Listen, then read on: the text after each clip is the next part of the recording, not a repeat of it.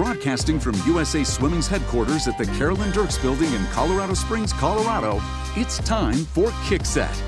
Join three-time Olympian Elizabeth Beisel and U.S. National Team Director of Performance Matt Barbini as they host members from the USA Swimming community, ranging from age group to Olympic levels of the sport. Hi, everybody, and welcome to the Kickset podcast. My name is Matt Barbini. Joining me, as always, three-time Olympian Elizabeth Beisel. Beisel, welcome to 2024. How are you? I know. It's been a minute, Yeah, Barbini. How are your holidays? How was Knoxville? How was everything? Yeah, holidays were good. We have a 4-year-old, so this is about the most fun window for Christmas. So we watched the Grinch probably 275 times in the last month since I've talked to you. And yeah, Knoxville. I mean, won't talk too much about Knoxville in the intro here because we're going to talk a lot about the kind of the standout performance from that in a moment. But you know how the January meet goes. It's always people are coming off pretty hard training. Some are kind of ready to go, and some are just like, oh my God, I can't believe I'm going to meet right now after 3 weeks of brutal training. So definitely a mixed bag. But you were in Canada? I was in Canada. I've been like on the road the past few weeks. I've been on a little snowboarding bender. Perks of being a retired athlete. I can now do sports that I couldn't do when I was swimming. Canada was very cold, as most of you probably could imagine. No kidding. But a great time. Highly recommend going to Mont Tremblant. If those listening haven't been yet, check it out. But yeah, I'm like very excited for our next guest because this year, with it being 2024 and just how they have really solidified themselves as one of the most versatile swimmers in the entire world, it's really special to be able to steal their time for just a little bit. So I'll let you embarrass. Yeah. So our guest today is Kate Douglas. She is, of course, an Olympic bronze medalist from Tokyo, but that was kind of just if you could call an Olympic medal a launching point, that was kind of just the launching point for where she is now. She's been on our national team 4 times, currently holds 5 American records across long course, short course, and short course yards. And of course, what I was alluding to earlier, she just set the 200 breast American record at the Tier Pro Swim in Knoxville with a 2:19:30. That record had stood for almost 12 years. It was Rebecca Soni's record from the 2012 Olympics, which was like 6 months after I started this job. So we're going back a ways into the Wayback Machine for that one. So pretty incredible swim. But let's bring her in. Kate, thank you for being here. Yeah, of course. Happy to be here. All right. So, I mean, I'm not going to bounce around too much on the start here. Let's talk about the AR in Knoxville. And the question that I had kind of watching it was, did you expect that? Yeah, definitely not. I was pretty shocked when I saw the time and saw that it was an American record. A 2:19, that's something that I've kind of discussed with Todd as being a goal. But kind of in the back of my mind, I don't really know if that is something I can achieve, just because I feel like I've been stuck at a 2:21 for a long time. I feel like the past 2 years, like every time I've gone to a big meet, I've just gone to 2:21 and it's like, that's great. But I was kind of like, I don't know if I like how much more I have in me. But also I think because of that, I definitely think I was ready for a time drop in that race. And I didn't think it would be in January at a Tier Pro Series meet, but yeah, I think just after US Open, I went into 2:21 there, and I definitely think I was just way more prepared going into Knoxville, so I wasn't shocked to see a best time, but an American record was definitely more than I thought I would do. Pretty iconic too, with it being Rebecca Soni's American record. Like, yeah, I mean, I didn't know that it was so old, that the record was from so long ago. So that's also like super cool to see that and learn that. Yeah, just pretty amazing. You said that you were a little bit more prepared in Knoxville versus US Open.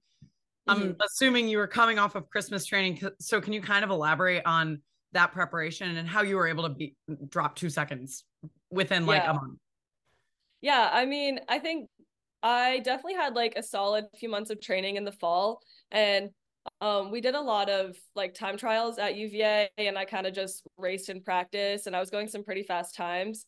So I was excited for US Open, but I definitely think the few weeks leading into US Open, my training was kind of all over the place because I was traveling a lot. And so earlier in the fall, I had seen what, some solid training did for my performance. But then, yeah, leading into US Open, I wouldn't really call it, solid, consistent training.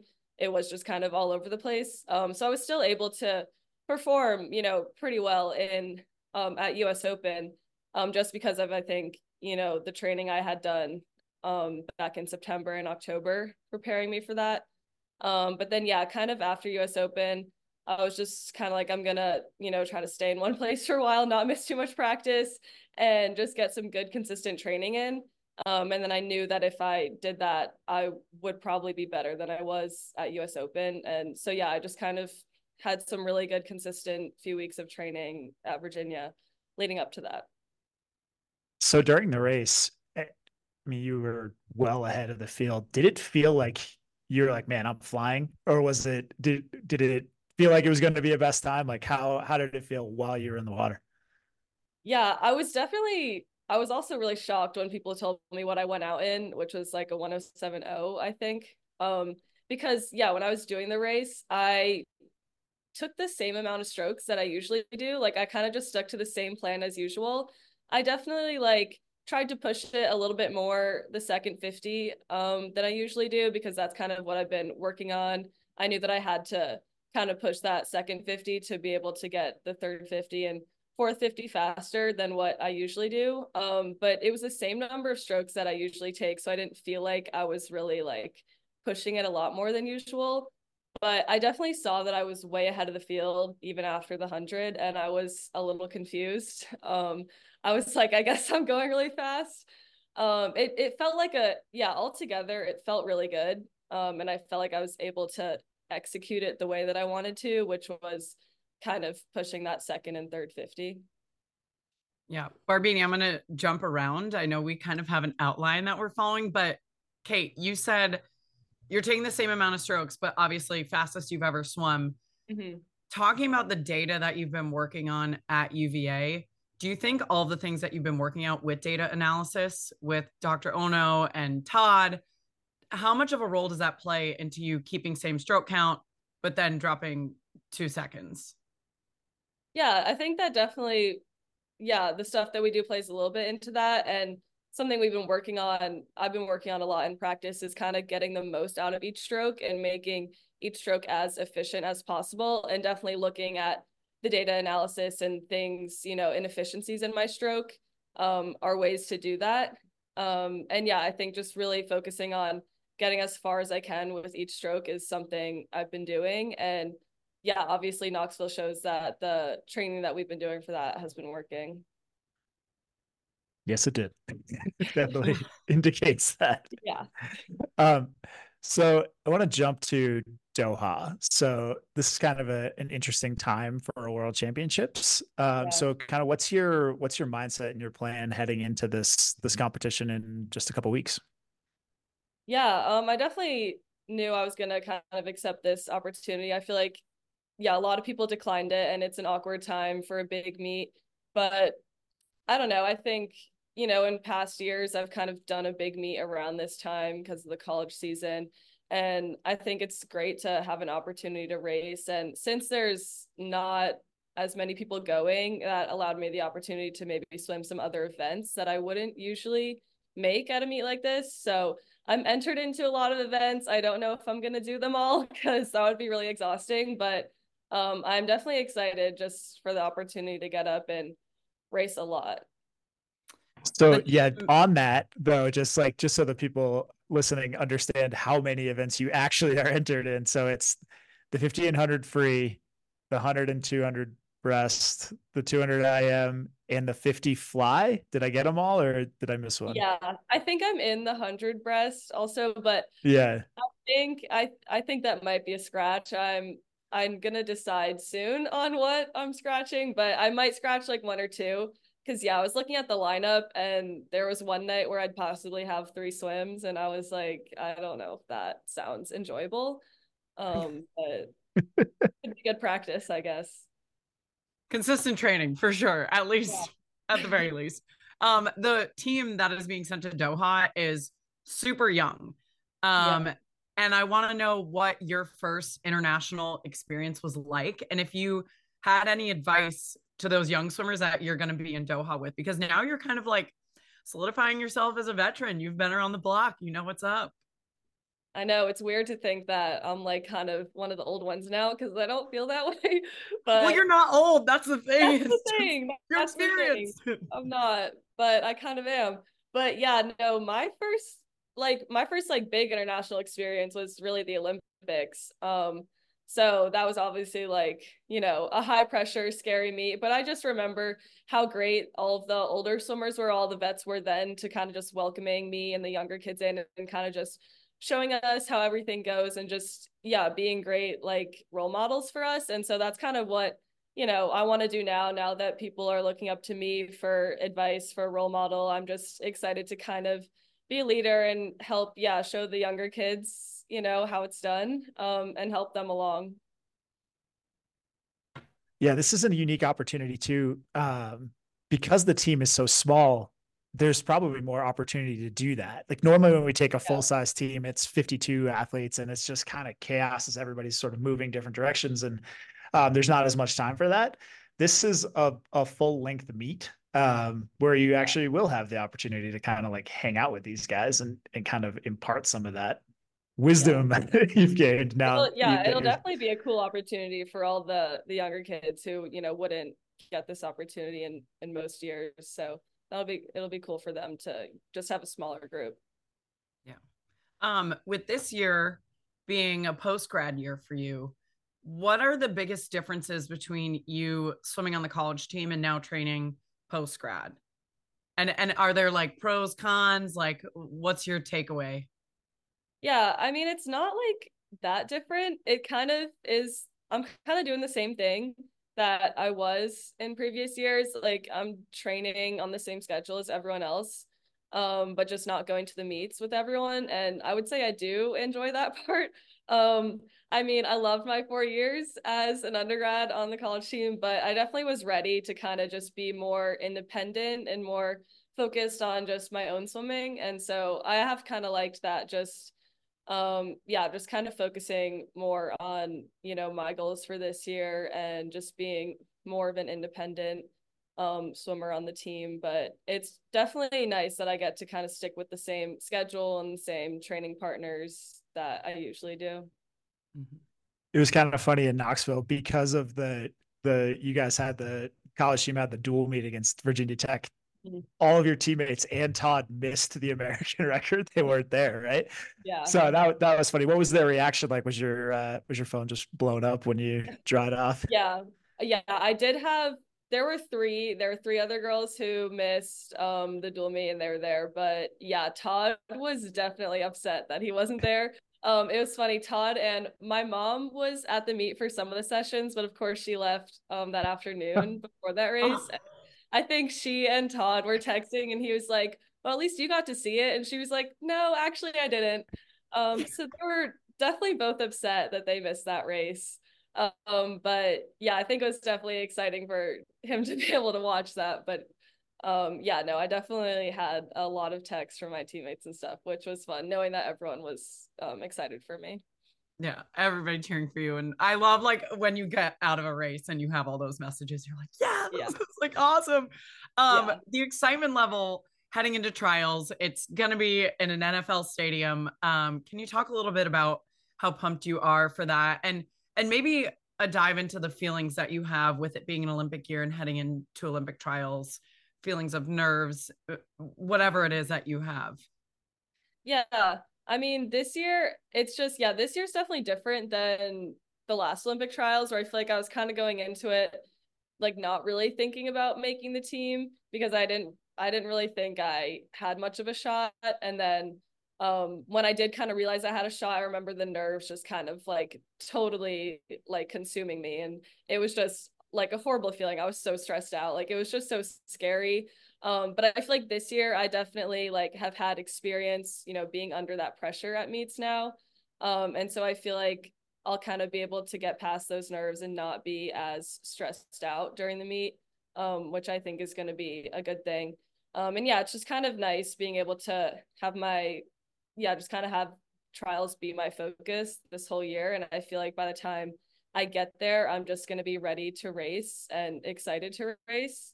And yeah, I think I'm just really looking forward to kind of resting a little bit and just seeing what I can do there. So if one of these youngsters on the Doha team were to ask you, like, what's it like to swim at Olympic trials, and like, what advice do you have for me? I'm going into my first trials. What would you tell them? Oh, I would say just try not to get too in your head before your race. Honestly, just kind of I feel like focusing on your own race strategy and just being confident that you know how to do that race and don't think too much about it. Because I feel like that's always something that I get really stressed out at these meets, especially if it's kind of your first big one. Is just to kind of live in the moment and just like try to be calm before that race. I think that's incredible advice because I feel like you've lived it. You know, you alluded to being extremely stressed at Olympic trials in 2021. I'm assuming you felt that before the Turner IM and other races as well, but especially the Turner IM. So I want to know, like, how do you flip that switch before a race where you are likely or trying to make an Olympic team? Because I feel like that's what separates like the good from the great is being able to transfer that nervous energy into something good. So is that what you're telling yourself? Like, just focus on the moment? Like, I would love to know. Yeah, I feel like I kind of just try to really push like every single thought out of my mind except for like what I'm about to do. And I kind of just focus on like I literally got behind the block and I'm like, okay, fly back breast free. That's all we're doing right now, 4 laps. And I kind of tell myself, like, I'm just like, you do this in practice all the time. Like, you know how to do this race. Like, you know how to do it. That's kind of what I tell myself so I don't get too scared about what the outcome is. I just like tell myself that I know how to do it. And I find that definitely helps kind of just take everything else out of my mind. So you're outside of the pool, you're working on your master's in statistics. Is it helpful in a year that can be kind of all consuming and a little bit pressure filled to have something else aside from swimming that you're working on? Yeah, definitely. I feel like that's kind of why I decided to get my master's was to just have something else outside of the pool so that I wasn't just focused on my swimming. So I feel like otherwise then I can kind of get more in my head just about practice and having, making sure everything's perfect swimming wise. But when I have something else going on, it kind of, yeah, it's nice to have a little distraction and take my mind off of swimming when I'm not at the pool. And yeah, I've definitely enjoyed that. It was a little scary before this semester started because for the last 4 weeks, we've been kind of just like, swimming, sleeping, eating, and going back to swim practice. And I was like, damn, I don't really want to start school again. But now that we've kind of, we started like a week and a half ago. So now that we've kind of gone back into it a little bit, I'm happy that I decided to keep doing it because it's nice to kind of be productive and find something else, that I'm interested in to fill my time.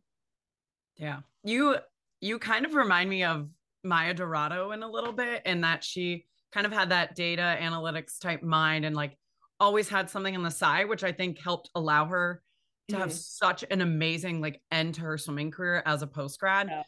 For you, you have school, you have swimming. Are there any other things outside of those two things that you do to kind of help have balance or help keep your mind off swimming and school, which are like two of the main ingredients on your plate? Yeah, I mean, I guess there's really not much time for a lot else, but that's also true. I'm like, so what else do you do during your day? It's definitely nice I still have like a whole group of girls here that I'm close with. And it's nice that, when we all find time to go do something like go out to eat or just drive around, those are definitely things that are nice to do that kind of take our mind off of everything else going on. Yeah. Should we jump into some social kick, Basil? Some social kick. I love social All right. kick. So, Kate, social kick is a series of questions that come from people through social channels. So we post that you're going to be on the podcast, and then they send questions in. This group is kind of all over the place. So they're You can answer these as quickly or as right. long as you would like. The first one is from Ellie M. How do you deal with bad training days or bad training weeks? That is a good question because I've definitely had my fair share of bad training days. I feel like something I've gotten better at throughout my career, and I'm still not perfect at dealing with those days, but I think it's good to know that it's okay to not handle them well. Because that's definitely been like a focus of mine is trying to figure out kind of just how to get past those bad training days, so that I don't let them, affect my next practice. But really something that I try to focus on when I'm having like a really bad practice or I'm just going slow is just knowing that if I'm giving a full effort, if I'm doing the set correctly, even if it's not the results that I want, I'm still getting something out of it and it's still important to do. So kind of just knowing that even on your bad weeks and your bad days, you're still getting something out of it and it's not a waste of your time. You've been training with the UVA team now. This is your 5th year. So are there types of sets that you could look at the practice beforehand and be like, oh man, I know this is a tough one for me, or ones that you like kind of dread year after year? Yeah, definitely. I mean, everyone loves a 50 free practice, like 100, power practice, because it's a lot of 25s and power work, which isn't easy, but it's easier mentally. I feel like for a lot of us to kind of just get through that rather than, sometimes when we have a set where it's like just a bunch of like 200s and aerobic stuff, it's just like, oh man, I don't want to have to do this. Like that just sucks. So I feel like whenever it's something that's working on like aerobic or threshold, that's something I'm not super excited about. And we have this one practice a week that's like our 200 free practice, where it's just a lot of like aerobic swimming and then a bunch of 50s fast, and it's really hard. And I definitely am, kind of like groaning before I have to get in the water to do that one. But I know that since it's the hardest practice of the week, it's probably the most important. And, I feel like that helps me get through it. Great. Okay, so this next one is from Caitlin S. I'm gonna change her question slightly because we kind of covered it a little bit. So her question was, what hobbies do you have outside of swimming? Obviously, there's not a ton of time for a lot of those things. So either what hobbies did you have kind of as you were growing up swimming, or what hobbies do you look forward to having when you have more time, after your swimming career? Yeah. I mean, I guess I would say a hobby that like a few of us here at Virginia have is baking in our free time. Like I like to bake chocolate chip cookies a lot. And like Alex bakes like banana bread, I feel like at least like twice a week, like all the time. And so I feel like that's something that's like kind of just like when you're stressed out, it's just kind of like calming to just be like, just like bake something. And then obviously it's nice to eat a dessert.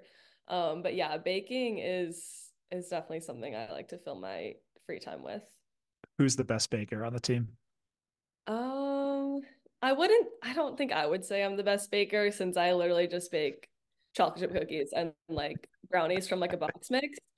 Obviously they still taste good, but um, I don't know. I mean, Alex bakes banana bread a lot. So she's pretty good at that, but I don't know. We have a few girls who are pretty decent at baking. Kate, do you cook your meals too after practice? Yeah, I've started cooking more this year. I'm still not great, but I'm getting better at it. Because yeah, now that I'm no longer an athlete at UVA, I don't have the dining hall.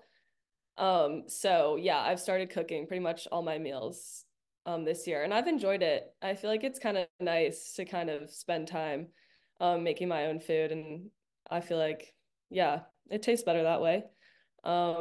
And yeah, no, I'm not the best at cooking, but we're getting better. But your What you But I'm cooking? cookies are good. Yeah, not, yeah.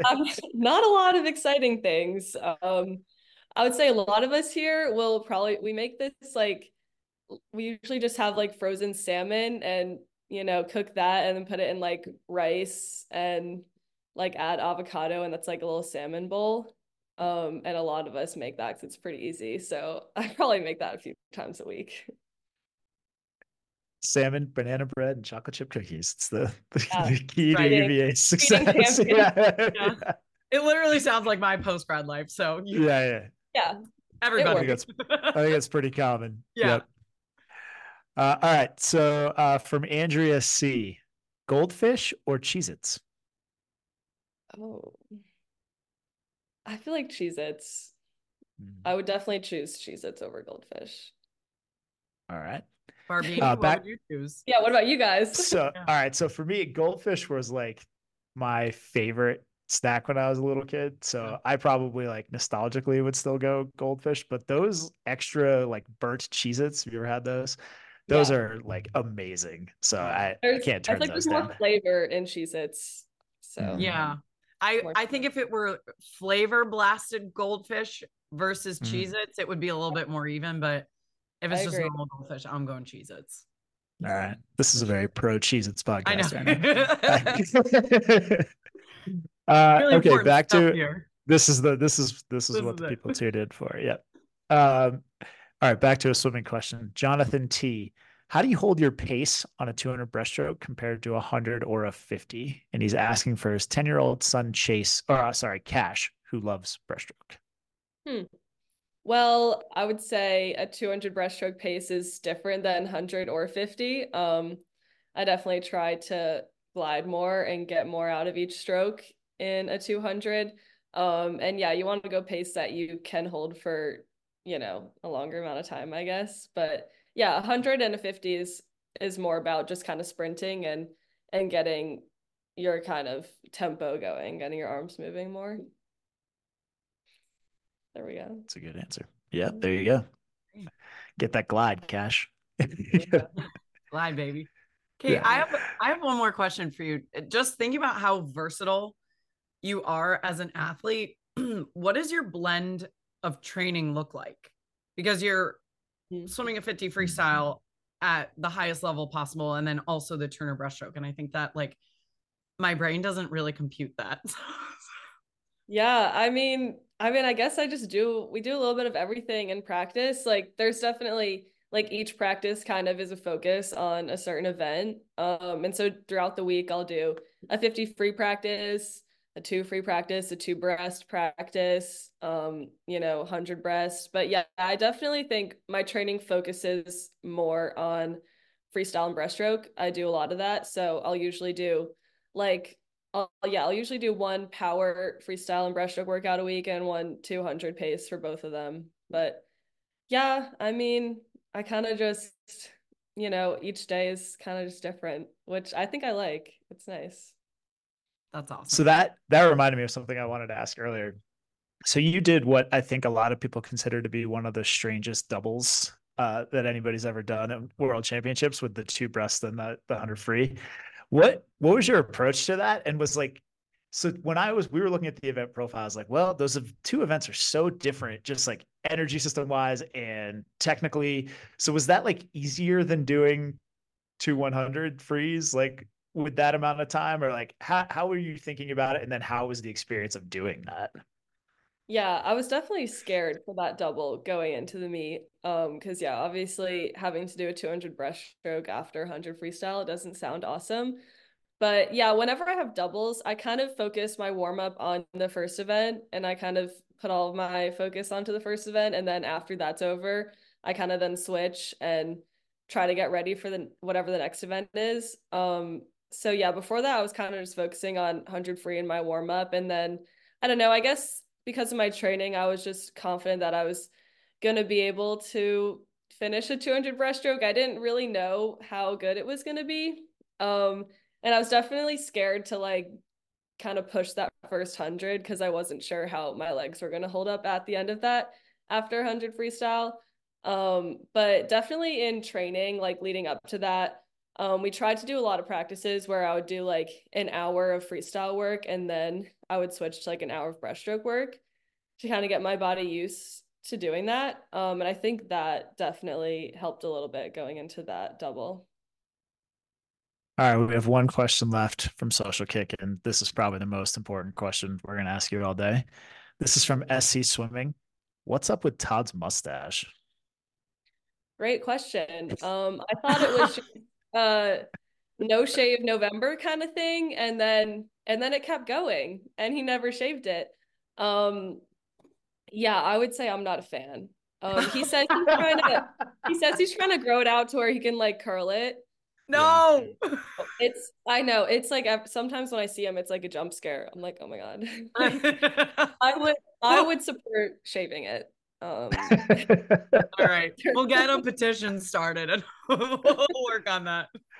Yeah, I'm sure that petition would have more than your name on it. I think it is a wild mustache. Yeah, sorry, Todd. Yeah, sorry, Todd. Looking a little. Yeah.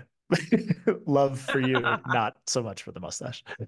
Awesome. Well, Kate, thank you very much. This was great. Really appreciate you taking the time. I will see you in like 10 days in Doha. And looking forward to watching you the rest of the season. Great. Good luck, Kate. Thanks for coming. Thanks. Thanks again to Kate Douglas for joining us. Basil, that was great. It's always it's fun to talk to somebody with such a unique event profile. Like there really is not a lot of overlap most of the time between the events that she swims. Yeah, I do not know anybody like Kate Douglas. I think the only other like freestyle breaststroke crossover, at least in my time, was Jess Hardy. Yep. Like that's really the only other person I can compute. And then add in the True I Am and even the 100 fly and the 50 free. Like, yeah, she just like the whole entire spectrum. She's got it covered, and a really interesting mindset, at least for me, listening to her talk about her post-grad year. She has school, which I think is like the biggest game changer, because I know when swimmers graduate NCAA and move on to swimming pro, it's kind of like, whoa, like this is too much. Yeah. Like, what do I do with my time? And then swimming becomes only thing. And then it's just a downward spiral from there. So I think it's really awesome that she recognized and was like, I need to have something else on my plate. Yeah. That's a huge. Well, and like to have that extra thing outside the pool, but then like she said, she goes into the pool every day, and based on the events that she swims, her training in the pool is different every day too. So there's like more variety there too, as opposed to just like, oh, I'm just a straight 50 freestyler, and to kind of do that. Like she's got opportunities to kind of do different things. Yeah. And I think that's going to allow her longevity to just go even further. Yeah. Which is really exciting for us at USA Swimming. Like we get Kate Douglas for hopefully a long time. Well, let's hope so, because that talent and that versatility is kind of one of a kind. So yeah, it's pretty incredible. So speaking of watching her, she will be competing on our world's team in Doha. And then so we'll have all of our coverage for that at usaswimming.org. And then domestically, our next event is, we're starting to ramp it up, man. We've only got 2 more pro series, and then the Club Excellence Challenge series in May, and then we're on to trials. So coming down to it. But the next one is March 6 to 9 in Westmont. So make sure to tune into usaswimming.org for that as well. And then, of course, if you want to come see everything with us at trials, usaswimming.org/trials. Go get those tickets. Come see me and Basil. Yeah, we'll be there. Come on, you guys. You get to meet us in person. I think we may have just reduced ticket sales, but no, it's gonna come anyway, despite us being there. Yeah, come anyway. Just avoid us if you see us. That's fine. Yeah. But it's gonna be honestly like a spectacle of a show. Yep. I'm so excited. Like I've only ever known trials in Omaha. Barbini, have you ever been to a trials other than Omaha? Nope. I've been to 3, and they were all in Omaha. Yep. Yeah, like so new for everybody, and with it being in an NFL stadium, I mean, I would not miss this. No. Yeah. So don't. So go. Nice. All right. Well, we will talk to you all again next month. Make sure to subscribe to this wherever you get your podcasts. Basil, have a great month, and we'll talk to you in February. Arbini, enjoy Doha, enjoy all of your travels, and best of luck. We'll talk soon. Thanks, everybody.